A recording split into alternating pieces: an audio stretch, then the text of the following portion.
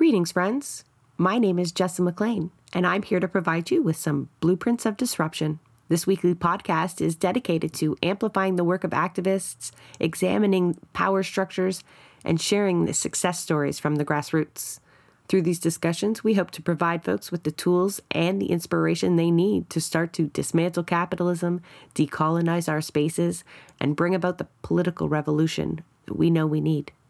Quite often, the policies and platforms that come out of the NDP have members scratching their heads and wondering where they've found themselves on the political spectrum. One needs to just look at the most recent election in Alberta, for example, the so-called Progressive Party advocating for more pipelines, lowering business taxes, and refusing to intervene in the housing market on behalf of renters. We've discussed these bad policies on the show before, and we've heard plenty of theories as to why the NDP is drifting to center, why they're abandoning their socialist roots. Today's episode, our interview with Martin Lukács of The Breach and The Guardian, provides a lot of insight into what, or rather who, is behind these capitulations to capital. Martin's recent article in The Breach, titled "Lobbyists Run Today's NDP and They're Warping the Party's Politics," that obviously caught my eye, and I needed to know more. I don't want to give too much away, but the same folks we've labeled as party brass and the inner circle, they aren't just poor strategists for the NDP. They're also lobbyists for some of the worst companies out there. Martin covers the roles and connections to the party these lobbyists have extensively in his article. We've linked it in the show notes. But here in this interview, we get a little extra insight and some tidbits he left out. Let's listen in. Welcome to Blueprints, Martin. Can you introduce yourself to the audience? Hey, Jessa. Thanks for having me. I'm the managing editor of The Breach, a left-wing media outlet that launched 2 years ago. I used to write for The Guardian and have been an activist involved in social movements for verging on 20 years now. You're making yourself sound old there. Well, I'm almost 40, so we'll keep that a mystery. No, I can relate without giving anything away. Now, I can't imagine there's very many people in the audience that haven't heard of The Breach. Can you tell us just a little bit about it, just in case? It's an independent online outlet that was launched in 2021, and we say that we do journalism for transformation. And to us, that means that we speak truth, not to power, which a lot of journalists like to think they do. We speak truth about power. We try to explain who wields power in our society, to what end, to whose benefit, and how ordinary people can have more of it if they organize. One of our mottos is journalism for transformation. Ultimately, we don't think journalists change the world. Social movements do, but journalism can be of assistance to movements while being, rigorous and credible. And so we try to kind of straddle those two lines. Speak about power. That's good. We do a lot of that here on Blueprints. At least we like to think that we do. But you never know, Martin. Maybe they are reading The Breach as well, and you are speaking to them on occasion. Let's hope.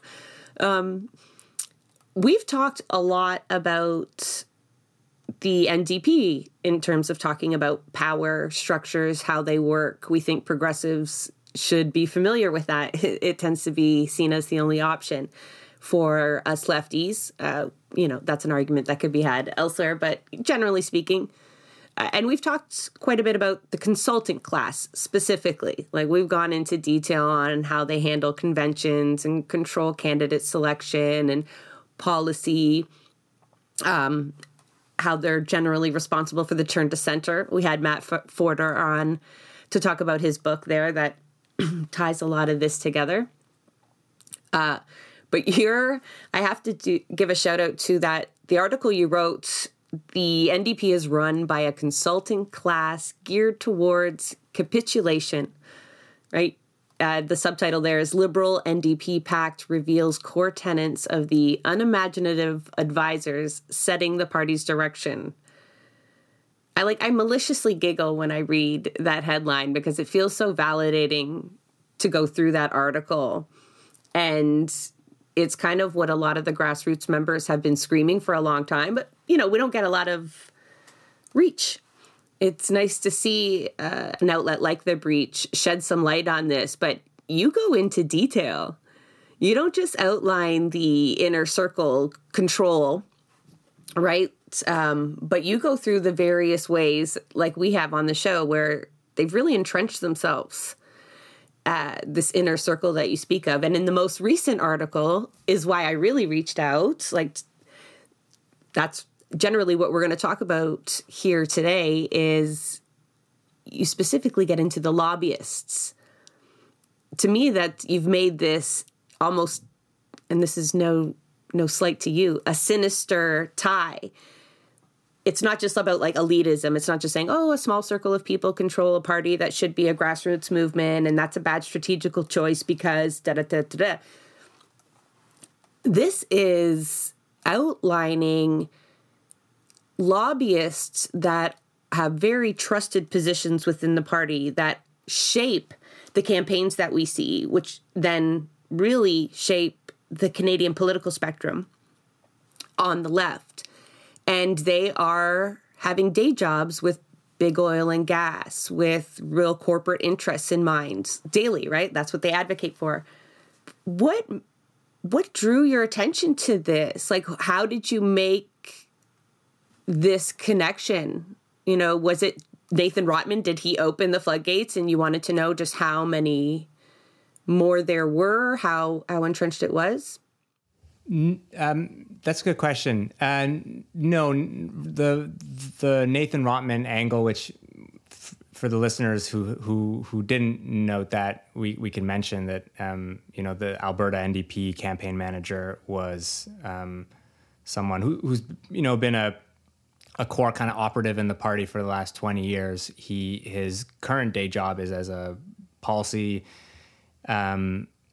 official for Airbnb, a job in which he does a lot of lobbying of the federal government, and I imagine the U.S. government as well, or the New York State. No, that wasn't the first time that I had noted that. I have been struck for years watching many of these, as you say, kind of top officials kind of circulate between these lobbying gigs and holding top spots during campaigns, whether provincial or federal. And yeah, when there was a bit of attention on Rotman, it to me just seemed like a great moment to pull together all the threads and help people understand that it's not just one rotten apple in the barrel. It's a systemic problem, and it very much, to my mind, is the culmination, or even like a canary in the coal mine, or canary in the tar sands mine in this case, for the direction the NDP has been heading in, especially the last 20 years. So I wanted to kind of understand how it came to be. Because what you describe in the article is very similar to what you get into in your book when you're talking about the Liberals and how they have a certain persona: progressive, softer, gentler, better hair, progressive, and meanwhile are run by corporate lobbyists, and it shapes Canadian policy, like Canadian policy that we find abhorrent, especially when in the trade of arms and the lack of action on climate. And then we know that the NDP is largely trying to replace the Liberals in many provinces and mimic them in any other form. So it's like the receipts are there that should the NDP have power in the same way the Liberals have gained power, use the same model successfully, one worries. And, we've gone to the example of BC so many times. It's almost like, I imagine the audience is even rolling their eyes at the mention of the BC NDP, of course, but it's like that's what happens when you allow lobbyists to work on the party. Because one of the biggest critiques I saw that repeated, I was reading the comments. I never read the comments, but I read the comments. We all read the comments. Yeah, it's a toxic trait of mine. And some of the pushback that I saw was, can't people have a day job?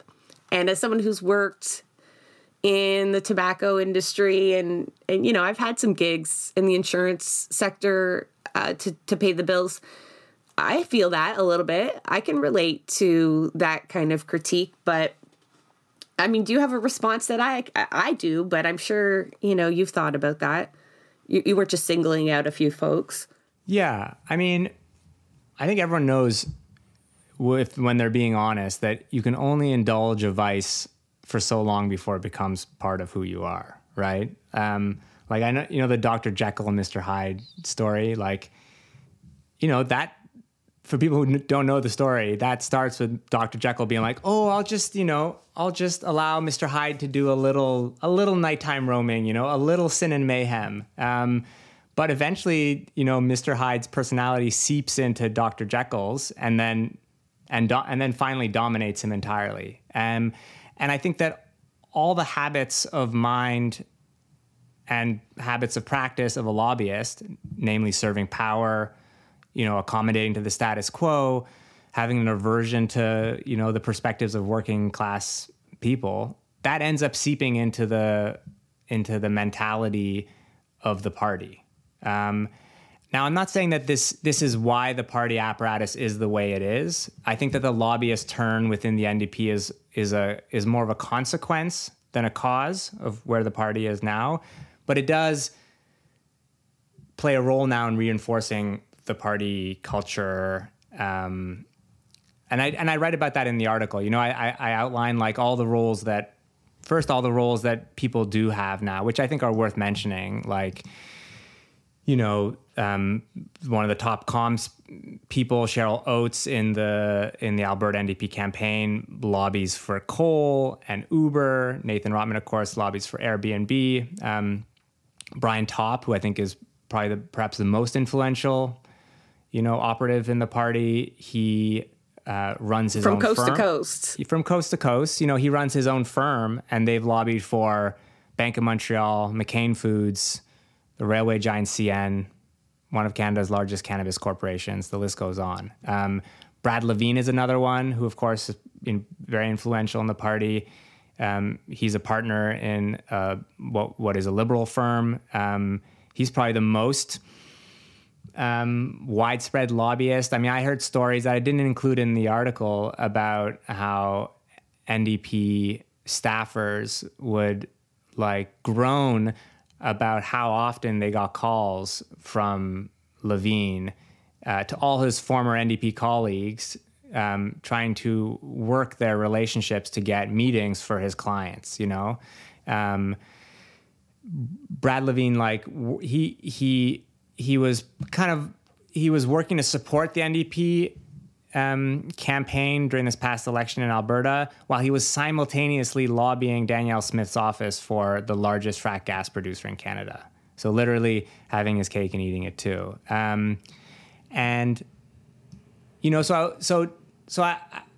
What this article for me about was trying to outline as comprehensively as possible this new revolving door between lobbying firms and top party officials. But then I tried to kind of figure out, I hadn't seen it written about before, why is that the case? Why has this come about? And to my mind, there's basically three developments that have gotten us to this point. And the first is the party's rightward turn, from the 90s onward, first provincially, then federally. From the time of Layton. Yeah, definitely. Layton is the moment, where it really consolidates federally. And to my mind, the second key development, which I think also doesn't really get that, the political rightward turn definitely gets talked about. Lots of analysis out there. Matt Fodor's book is a good one for that. But the second development was kind of the introduction of profit making into progressive politics, through the turn to marketing that happens in the 90s at the same time as neoliberalism is becoming ascendant. And so you see the harnessing of all the tools used to sell consumer goods, ads, focus groups, micro-targeting for election campaigning. And you see the emergence of, for-profit firms like Now Communications. And so I think that those two in tandem with a third, which is the kind of middle classization of the party, the kind of hollowing out of working class operatives, which happens like, again, this is a multi-generational shift. But I think those three developments kind of came together to make it, possible for NDP officials who had kind of pragmatically embraced the market and neoliberal politics, and who'd accepted that politics could actually be like a lucrative pursuit, From then, it was just a small step to these people actually becoming corporate lobbyists themselves. And to my mind, that now kind of comes full circle, and those lobbyists, in fact, the very same people, Rotman, Brad Levine, Brian Topp, and McGrath, the very same people who consolidated that political shift, that centralization, that elevation of consultants to making the key decisions in the party, also became the same people who have benefited from lobbyist jobs. See, that's really frustrating to hear, again, because a lot of the critiques and things that I understood about politics was, a lot of people do things to be elected, but then some people act in ways that clearly show that they don't even care if they win another seat. I'm thinking like Doug Ford, to be honest. It was like slash and burn. And we know that they're working towards their next gig, right? Like keeping corporate interests happy and certain clients happy can often lead to a sweet gig after politics as well. So that pipeline, I didn't expect to see that kind of politics to corporate pipeline was something that often eluded the NDP, right? It's actually usually detrimental to work for the NDP and then try to get a corporate gig, but not when your policies then start benefiting those same corporate interests and you are responsible for making sure that the leftist party is advocating for neoliberal solutions and, listening to big oil and gas lobbyists. My follow-up kind of question, or it was supposed to be a two-parter question, and you answered it there, and it's kind of funny with that story about Brad Levine making those calls and using those connections, because I was trying to give like the benefit of the doubt. Can people maybe wear two hats? I mean, you slayed that as soon as you started speaking, think with your Dr. Jekyll and Mr. Hyde story, but that's very damning to hear, I think, for the party, and particularly for the folks who volunteer a lot of time within the party that then do a lot of work in these movements, knowing that they're actually contributing to a counter movement against them in a way. Yeah, I mean, to me, actually the most damning detail, which I discovered doing the research, was that, and this is like a strange, ironic twist, but people like Levine and McGrath, I mean, I think that their politics are well-intentioned, and I do think like Dr. Jekyll and Hyde, they have, they contain multitudes, and they have contradictory poles. But one of the honestly most damning elements of all this, in terms of the kind of enrichment that we tend to expect from liberal and conservative staffers and politicians, is that Levine and McGrath deliberately skirted rules around curbing lobbying influence that have been brought up by none other than Stephen Harper, right? Like he instituted a ban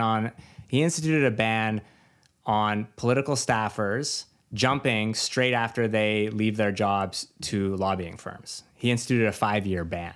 So that was actually a good thing that Stephen Harper did.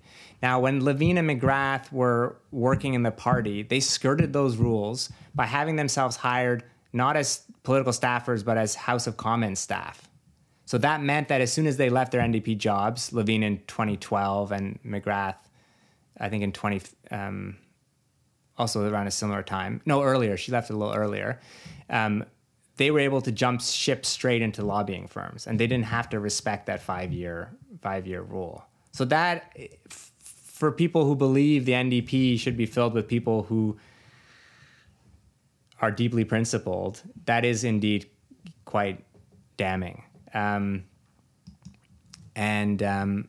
You know, I got there's an interesting email I got, and I think this is a deep cultural shift that has happened in the NDP over several decades. I got a really interesting email from Mark Ellison, who, for listeners who don't know, he was the federal director of research for Tommy Douglas and then David Lewis.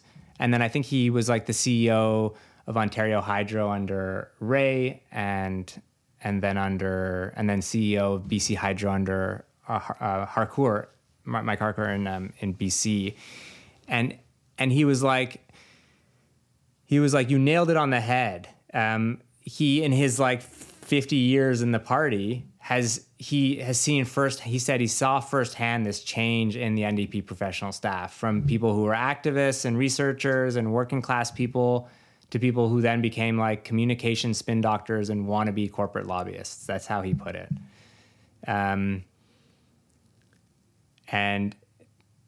So it's like chicken or the egg, right? You talked about earlier whether it was a consequence or the cause of this turn to center. But I think we're going to add in you haven't spoken about her yet, but Jennifer Howard. We're going to add in Jennifer Howard to this discussion. Our audience might be familiar with her. She's the chief of staff. You speak about her in detail in the article I mentioned earlier about the consultant class, where you detail this small group, because they have far reaches.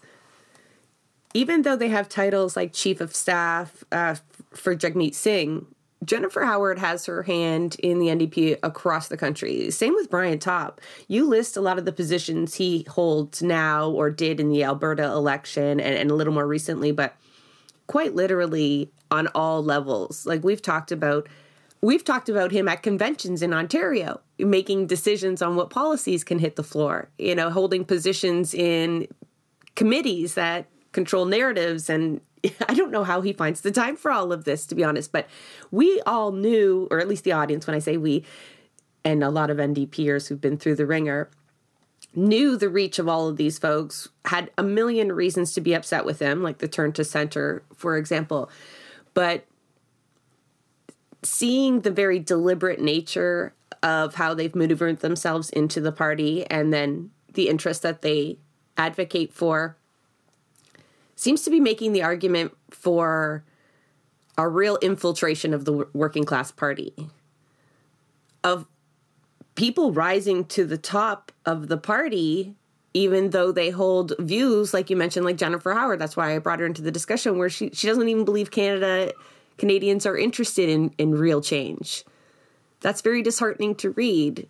And so for these people to just all rise to the top and then hold these corporate interests, to me, would you describe it as infiltrations, or is this, because it surely wasn't organic. The very people you're talking about held great sway under Layton.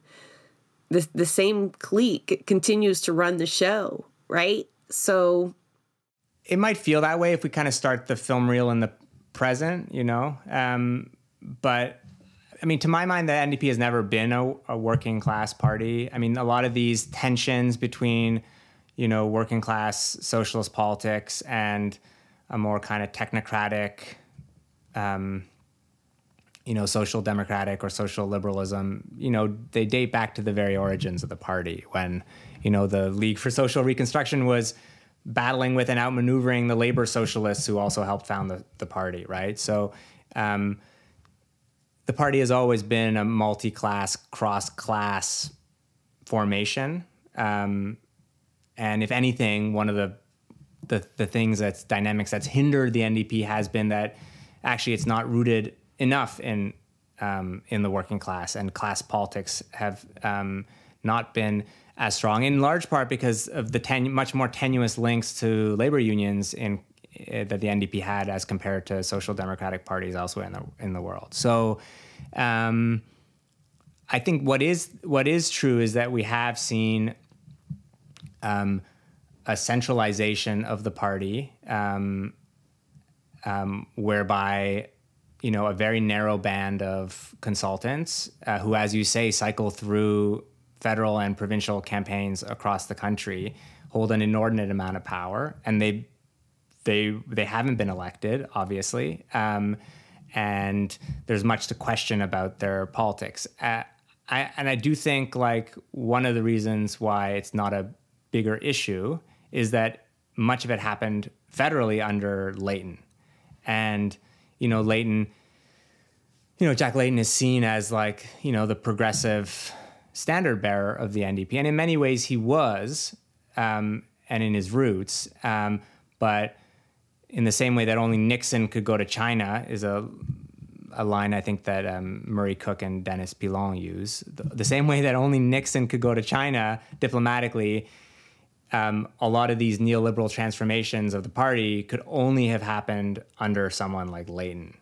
He helped manufacture a lot of consent for them. And I think it's in part because we don't have a shared understanding of that history that a lot of this stuff flies under the radar. And you mentioned Jennifer Howard. I mean, Jennifer Howard to me is a good example that the fact that there are so many lobbyists now circulating through the party is not a complete explanation of why they have the politics that they do. So someone like Jennifer Howard, as far as I know, has never been a lobbyist. Another, influential figure, someone like Michael Balagas, who I know you have had interactions with, working within the Ontario NDP. He also, as far as I know, has never worked as a lobbyist. But they share a lot of the same highly moderated, highly unambitious political views. And I think that it's those political views, it's holding those political views in which you no longer think that, substantive transformation is actually possible or even desired that leads you to be like, oh, hey, maybe it's okay to shill for an oil company or a frack gas company or one of the platform giants. I actually listened to an interview with Michael Balagas recently on the David Hurl podcast. I don't know if you listened to it. And I found it like incredibly instructive. Balagas was talking about the recent Ontario election, but he was drawing like general conclusions about where people are at. And it was fascinating that he suggested that like people in Ontario have a greater frustration with liberal politicians, quote, liberal politicians, academics, and activists than they do with CEOs. I think he's talking about himself. Well, this is the thing. I do think a great deal of projection is involved, because if you read the polls, it's rather different, the opinions of people. I mean, he also said this about the increasing taxes on the wealthy. He suggested that people's response to that is that, well, the wealthy will never pay. They'll just hire better accountants or leave town. I mean, that to some degree is true, and that would be a strategy that they would employ. But that's not, I think, what most people. He's just repeating status quo talking points. And then he finished it off by saying that he thinks people think that the rich shouldn't even pay more because why should they? They earned it. There is a sense that people who have money have earned it and they should be left alone. I mean, that of course it will be startling to most people. I mean, 90% of people in the country support a wealth tax. 67% think that the economy is rigged to serve the rich. He's handpicking statements from those market research surveys they spent all our donations on. Exactly. That fit the plan he implemented, right? Because surely he's got to give evidence as to why he decided to shape up that campaign that way, and the one before that. So, also, not to slight folks, but they are very well paid. And it's one of the arguments has always been in representation. How can someone who doesn't struggle understand the struggle and buy into the solutions that are needed? So, yeah, it's very disheartening to hear and then understand the level of influence they hold, that these folks have no hope, right? The Jack's letter and all those words that we brand, they don't even buy into it. When you get them in interviews, it's not just how we perceive them. It's when they open their mouth and give statements, it becomes clear that, they're not in it for the fight.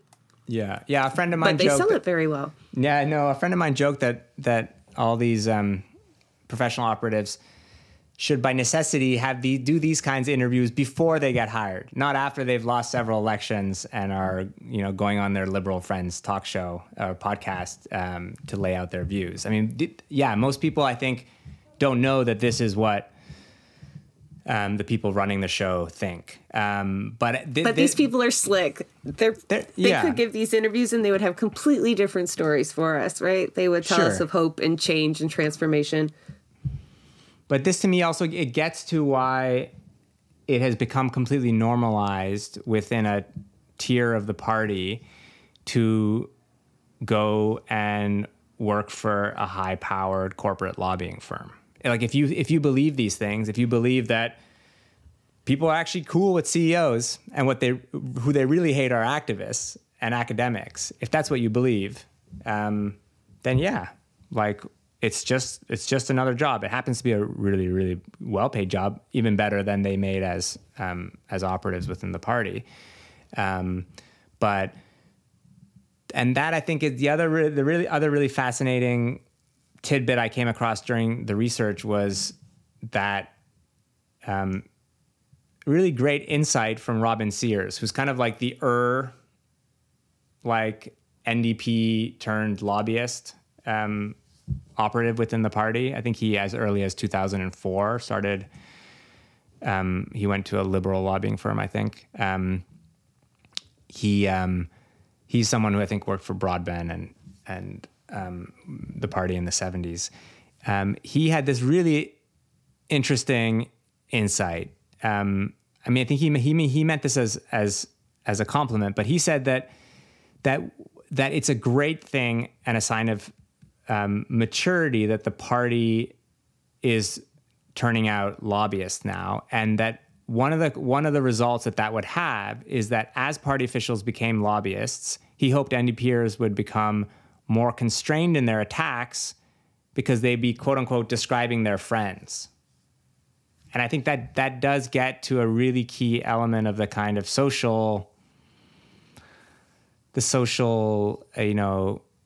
tax that enters the picture, right? Just the full quote was, "They will change and will start to be more focused and discriminating in their attacks, pointing the gun at those who deserve to be pointed at, rather than simply spraying bullets in every direction about how wicked the government relationships industry is." And the people I talk to, that is a dynamic. I mean, this speaks to your question earlier, which is like, why aren't more people talking about this? Why isn't this a bigger issue? Because most of the people who know about it and who see it happening, the people who are called by Brad Levine, on behalf of TELUS or Uber or, an oil company, to talk about it openly and criticize it, they would be describing their friends. And that's a hard thing to do. Especially in a political system with so few options. So they might not be friends, but they're the only hope, right? I think that's what keeps a lot of the membership finding rationale for it, right? Oh, Brian Topp can do something in the day and then different when he volunteers on the weekend. Nonsense. Because what else are they going to do? A lot of them, because I've talked to a lot of them on, why is this happening? And a lot of the rationale is, well, the liberals do it. They do it successfully. Then they hold power. We need to do what these other political machines do because it works. The Machiavellian approach, you need to play the same games and learn how to play them just as well, to manipulate public discourse, to first get power. But then I guess, that's really hard to argue once you see what they've done with power. However, it's still that rationale that's employed.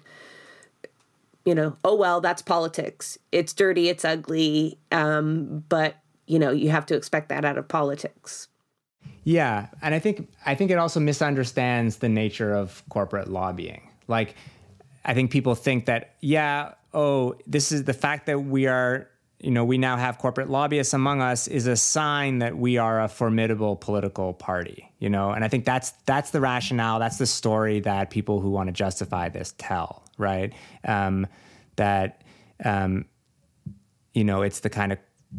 It's what comes with it's what comes with holding that and wielding that kind of power. But that's not how corporate lobbyists see it and corporate lobbyist firms see it. They do this lobbying to neutralize the threat that any political party might pose. And so, the way it generally works is the reason corporate lobbyists will, for instance, hire on NDPers is generally nowadays, like in the past, corporate lobbyists firms used to either be liberal or Tory aligned, but they would always have a token liberal. A Tory firm would have a token liberal. Liberal firms would have some token Tories. And now they all have NDPers as well. And when they've been bought, that's how it sounds. When a firm is like war gaming a scenario, and they're figuring out what should their approach be to any particular government, or they are thinking, okay, who has the best relationship with this official, with this cabinet minister, with this MP, with this MLA, and they will parcel it out. Well, they'll usually stick the NDPer on the NDPer, the liberal on the liberal, or maybe they have personal relationships, and that's how it gets done, right? So it has nothing. It is true that at the federal level, it was once the NDP became formal opposition that corporate lobby firms became interested in them, but it wasn't like to the NDP's credit or a sign that they had finally made it. It was more like firms were like, oh, we need to get a handle on them and figure out how we can cut them down to size. Yeah, I think especially in provinces where the NDP is not even seen as a serious contender, any form of validation and the fact that we can play with the big guys, I can see that appealing to some folks. But I'll tell you, this whole line of talk of neutralizing the threat that does exist within the working class, and absorbing acquiring assets, so to speak, really makes me mad. I was sitting here making faces. So if you saw those, that's what that was. It was just really cringe because they understand it's a class war, right? You describe it even in battle terminology there, but and it's like, we don't even have an asset on the battlefield anymore. Maybe, you're making the argument there that also that maybe we never did, probably never did, at least in the electoral game. I think the NDP historically did. It has run, even when it's never been an out and out socialist party, but it has oftentimes run campaigns that scared the shit out of the corporate class. I mean, you can think back to the campaigns that David Lewis ran in the 70s, an entire campaign that revolved around calling out the corporate welfare bums, as he put it, who had Canada over the barrel, working class people over the barrel. That terrified the corporate class.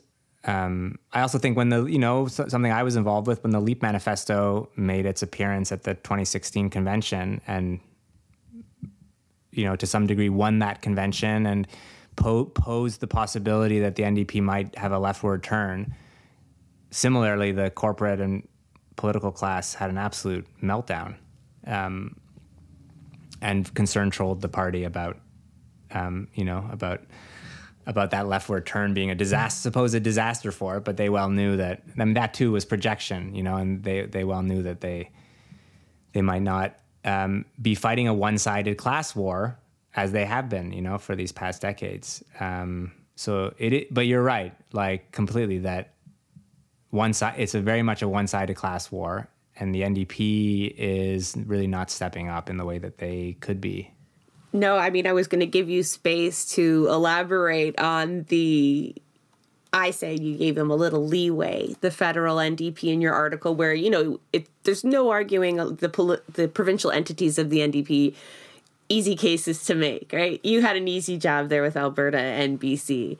But for me, the federal party is is one and the same as what you see. It's just we've never seen them in power yet, or close enough to power to really play their cards. But I didn't really have a question there, I guess. But I can pick it up. I do think that under Jagmeet Singh, like, there has been a break in terms of policy with the Layton to Mulcair years, strictly on the platform and the policies. So they have become more classically social democratic. They've advocated for a wealth tax, for expanding social programs, limited public ownership. That is a break. That said, organizationally, ideologically, there has been no shift. And you can't have one without the other. So, I mean, let me tell you a story about just how shallow that ideological orientation is when it comes to policy. So a few years back, when the Green New Deal was really taking off in the States, a few of us made an offer to the party to have AOC's advisor give a presentation to the NDP federal caucus about the Green New Deal. You know, seems totally reasonable, probably a good thing for them to do. They'd be excited. You think? And we got back word that Jagmeet was interested, Jennifer Howard and Anne McGrath kiboshed it. And the reason they kiboshed it was they said the MPs in Ottawa already have trouble sticking to bread and butter issues.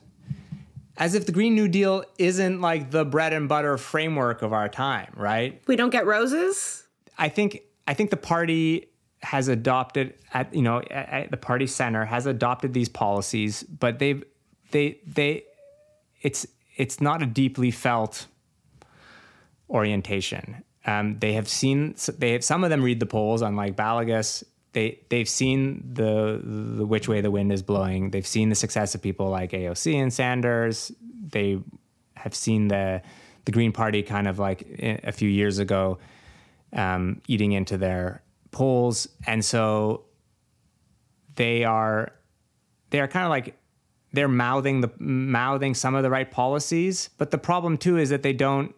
If they understood them deeply, they'd understand that you can't fight for them unless you do mass politics. Like, there's no way that a social democratic agenda, never mind like a Green New Deal or even more radical socialist politics, has a chance in hell of succeeding without simultaneously energizing a base of activists and a movement, you know, and they have no interest in building that. And that, to my mind, shows how shallow their interest actually is in a policy platform program that is more progressive than it has been in decades. That bread and butter comment raises a point for me, because quite often when you're arguing with people, I don't know why we still have to do this, that the NDP is drifting to center or has drifted to center, they'll often point to certain MP private bills or petitions or statements. Leah Gazan is a great example. Nikki Ashton.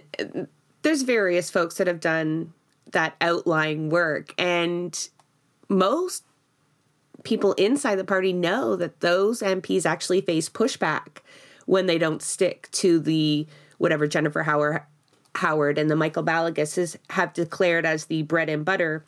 Those aren't examples of the party also advocating for these things. Those are just examples of courageous people within the party pushing ahead, knowing they're still going to get some slack. They better not pick up their phone for a couple days kind of move that is distracting from the work that they're planning from the top down. And that's exactly that's disheartening, because that's exactly right. I do think that the party center gives some leeway to members of the caucus who are overwhelmingly more progressive. I mean, the NDP caucus is left-wing and principled. And people like you mentioned, others like Peter Julian, Peter Julian had a Green New Deal motion, right? So simultaneously, they can allow someone like Peter Julian to have a Green New Deal motion, meanwhile, refuse to engage with Green New Deal politics at the core of the party. And I think, that says a lot about that chasm that exists. I heard a really interesting story about that came from a new MP who was getting his training on the Hill after he got elected, and one of the staffers doing the training told him, "You need to know about FIFO." And the MP was like, "What's FIFO?" He said, "Fit in or fuck off."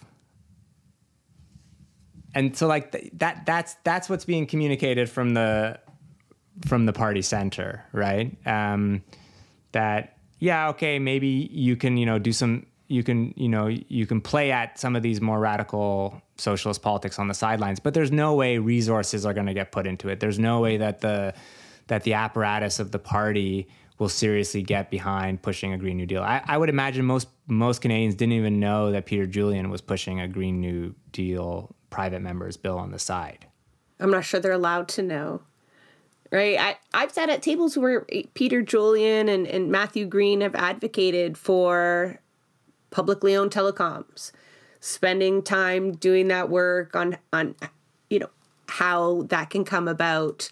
Meanwhile, the spokesperson and all the literature that comes out is talking about more competition within the privately owned telecoms. Can you imagine how frustrating that is? Because, there are good people there. Like you mentioned, there are left-wingers within that caucus, but the retribution that they face for stepping out of bounds, they really do have to fit in or fuck off, right? We've seen a lot of good people burn out and leave politics altogether after trying to rub up against that system. And so it's hard. You want them to be more courageous, right? You want to know that these battles are happening behind the scenes, but quite often there's just not space given, right? If it wasn't for the breach, most people would not even know the details behind the lobbying that happens on the Progressive Party because of the fear that exists of tearing down the only option, of exposing any flaws within that hope that people have. And, you talked about social repercussions, but people also fear those political repercussions of giving any ammo to the enemy. And right. So the very people who would expose these things that we need to know within the party that so many progressives put their energies into. I also think, as you said earlier, a lot of people working within the party do know about it. But I think also rightly they intuit that there's nothing they can really do about it. Like, it's hard. There's hardly unlike conventions where you do get to have a say in whether the leader should stay on. There's no mechanism to vote on whether you think Brian Topp or Brad Levine is doing a competent job, and so there really is this kind of layer of unelected leadership effectively that runs the party. But I think it's not possible to challenge it under the current leadership. You can raise some noise about it. But I think until... They'll just kick you out. Yeah, they'll kick you out, yes. Like the conventions even themselves are completely structured by these same people, and there's no room to maneuver there. So, that was going to be my last question to you. You do hint at the end of the article. I get a feeling from you at the end of that article that you hold hope in a transformation in that party. But at the same time, I've read many, many articles, and you've seen the Liberals, how they're structured. It's entrenched. Like, it's not just the few personalities at the top anymore. Those personalities have spent 30 years. I feel so old all of a sudden again. Really, really setting up the party so that it continues to operate in this way from province to province. Right? Like, they don't just rotate in and out of the lobbyist jobs. They move around and they shape campaigns, but then they also shape executives, and they teach staffers how to rinse and repeat. like what you see in BC leadership races and all of that. Like it's just been replicated across the province. And that disdain that Michael Balagas talks about activists is, I have seen it in him personally, but it's definitely felt within the party, that there's no room for activists there. It's a hostile environment unless you're advocating against Doug Ford and you're touting those lines, you're fitting in. But it's not just MPs that are told to fit in or fuck off.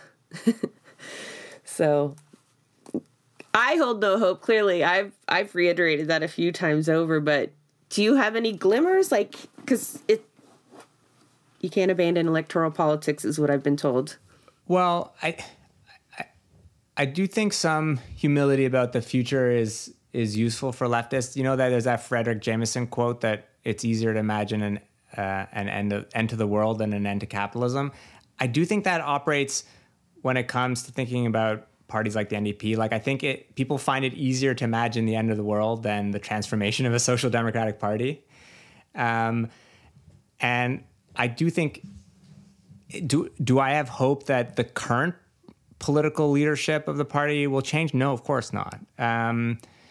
But I do think that the base of the party wants that. We saw that in 2016, where despite a pretty furious attack from the Alberta NDP, the rank and file of the party overwhelmingly voted for the LEAP manifesto. And the LEAP manifesto, to my mind, at that time, was really just a stand-in for a shift in the party.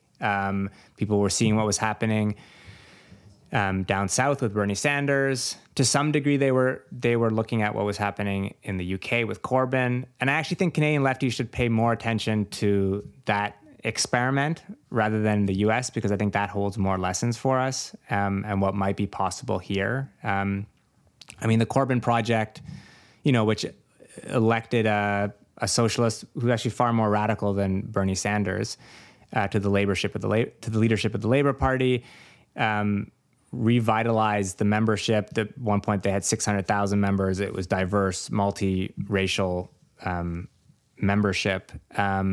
And then, of course, it went down to defeat because it was destroyed by the culture war of Brexit, which split its coalition. And also internally, there was a ferocious attack on it internally from the right wing of that party. But I think there are important lessons about what might be possible for a social democratic party to be found there. And one of the things I learned is that, with the current leadership and the party brass being such as it is, no, I think internal reform efforts at this point are you're just hitting your head against the wall. It's an exercise in masochism.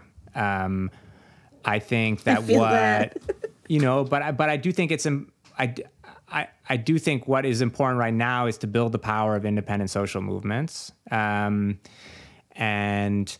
to elevate consciousness about what the NDP currently is. And I think to prepare ourselves for a moment when we might be able to mount a challenge for the leadership. And I think if you had socialists leading the party, just as you had in the UK, that could operate as a kind of pincer movement where new leadership at the top opens up the party to grassroots energy from below, and I think in that kind of context, I do believe that the party has a role to play as a vehicle for transformative politics in this country. It could operate as a kind of giant lever for mobilizing around and cohering the disparate social movement demands in this country. The struggle for Indigenous rights, the struggle against austerity, the struggle against anti-racism. Right now, those movements get no hearing, as you say, in the party. The party leadership is quite averse to the messiness and but also the vision and energy and power of those social movements. So I think, I do think it would be a disservice to tell people that the party is reformable. I don't think it is, but I do think that we should leave that option open to attempting to transform the NDP, because I do think that's where the membership is at, and always has been, despite people, the probably huge amount of outflow of activists that we've seen at every disappointing turn, betrayal that we've seen in the last several years.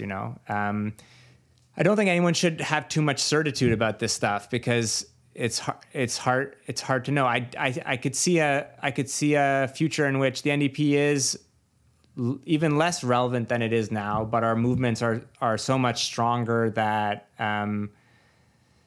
we are making incredible gains in this country. But I think to ask that question is to put the cart before the horse to some degree. Like, I do think the left also needs to build up its power. Who knows happens for sure, under different political circumstances, right? With strong social movements. It's really important to elect, left-wing MPs, get socialists elected. I think it would be important if we want to, think blue sky, like probably a kind of coalition or federation of movements that is more than a sum of its parts, could be a really important, initiative to try to organize at some point, which would bring together left MPs, left-wing parts of the labor movement, progressive organizations, social movements, something that could deter something like what happened in the UK example from happening, namely a vicious counterattack from the right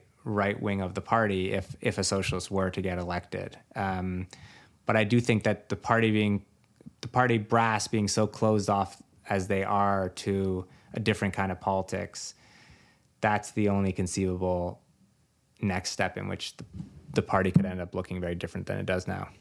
I see where you're going, and my first thought was, if we looking at the Corbyn example, is what eventually happened to Corbyn. So, electing a socialist leader, say at a convention, knowing how conventions are run right now, not only seems impossible at the moment, I don't even like using that word, but say you were successful, knowing the apparatus that's in place and that the right wing of the party is actually the ruling class.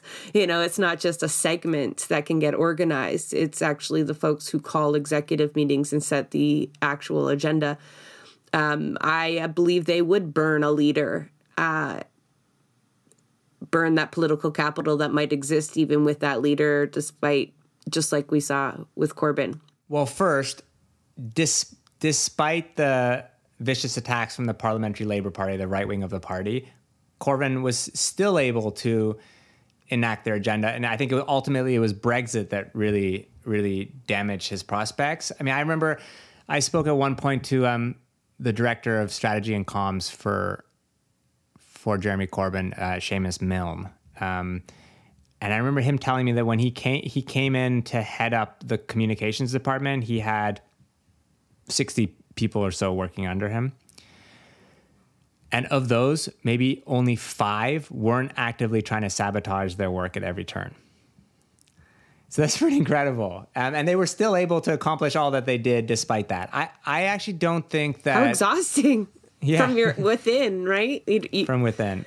People don't understand that about politics. I don't think while it is true that the NDP has undergone this kind of Blairite third way transformation, I don't think it's as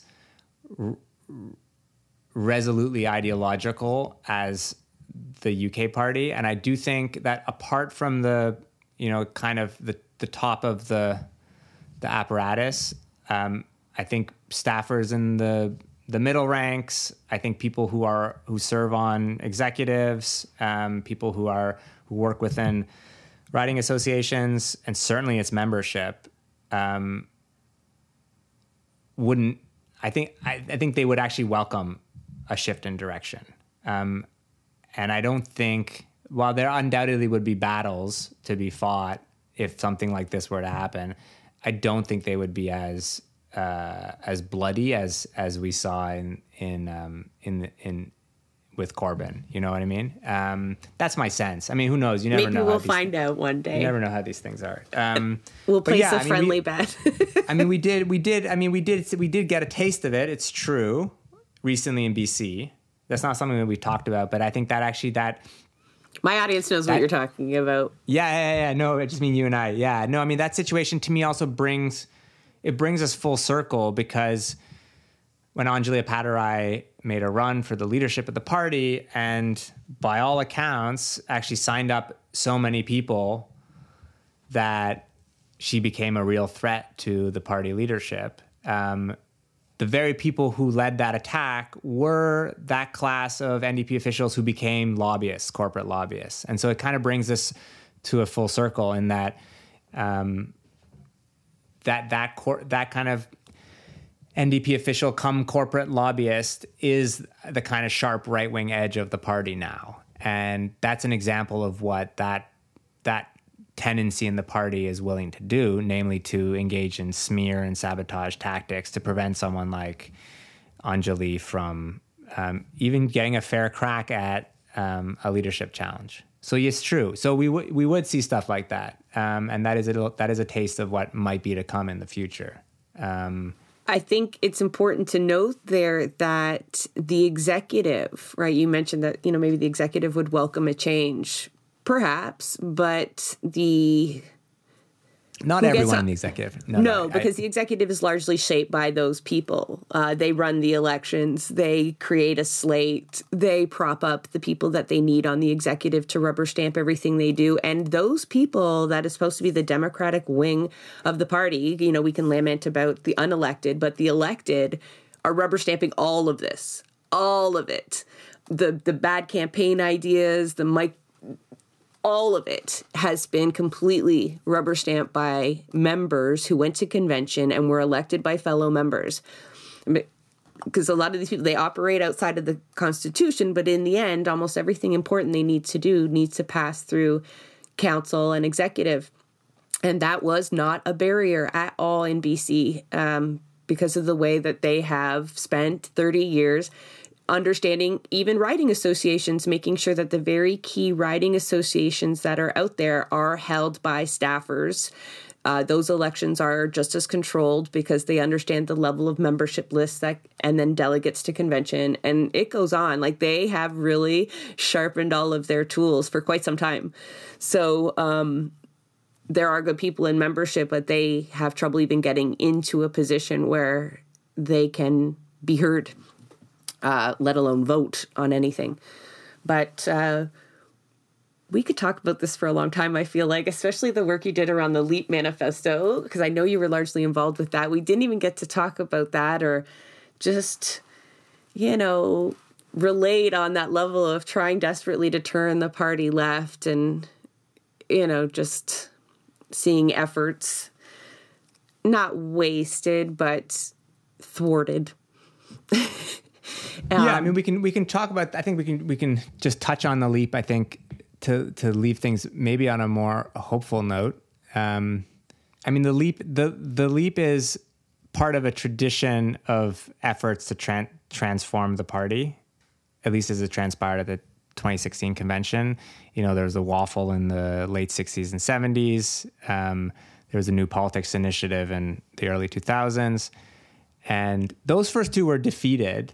What was interesting about the LEAP is that it wasn't so much defeated. It actually won the convention, but then the battle wasn't even enjoined. You know what I mean? No one emerged as a LEAP candidate to contest the leadership election, and so the party, in other words, didn't even have to thwart it. I mean, they did various things to try to kind of stymie any energy that might have emerged out of the LEAP after it kind of won the convention.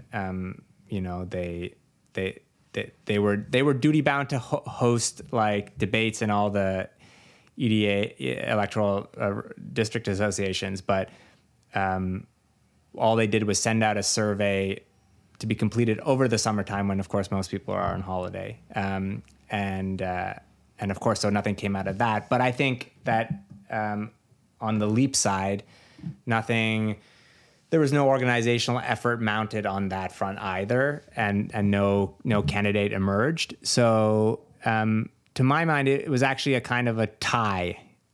It wasn't really a defeat. It was a fight that wasn't really even had. But to my mind, what was so powerful about that moment is that there actually wasn't much organizing that went into that. The membership into just bringing it to convention. Yeah, and the membership just picked it up and ran with it. And despite attacks from Rachel Notley, who at the time was sitting premier, had an incredible amount of legitimacy. The convention was in Alberta, and even there, the LEAP manifesto passed. And in many ways, the politics of the LEAP manifesto, which are the politics of the Green New Deal, have come to be something of common sense in the intervening 6-7 years. So if anything, I think that should really give us hope, at least about where the party membership is of the party, that they would be energized and enlivened and excited by that kind of transformation. I remember being struck by when that resolution won at 2016, we at the LEAP were getting more calls than we could deal with from NDPers, former NDPers, people who had left the party, who were like, what can we do? I want to go back into my riding association and organize. And the shame of that moment was the pity of that moment was that there was nothing for them to get involved in. But I don't think it's too late. If anything, obviously the climate crisis is not becoming more mild, it's becoming a whole lot worse. And I think that there are many people inside and outside the party who would rise to the occasion if the opportunity afforded itself. So I just think we have to build our forces on the left in social movements and ready ourselves for the moment when that becomes possible. Thank you, Martin. Thanks, Jessa. That is a wrap on another episode of Blueprints of Disruption. Thank you for joining us. Also, a very big thank you to the producer of our show, Santiago Halu Quintero. Blueprints of Disruption is an independent production operated cooperatively. You can follow us on Twitter at BP of Disruption. If you'd like to help us continue disrupting the status quo, please share our content, and if you have the means, consider becoming a patron. Not only does our support come from the progressive community, so does our content. So reach out to us and let us know what or who we should be amplifying. So until next time, keep disrupting.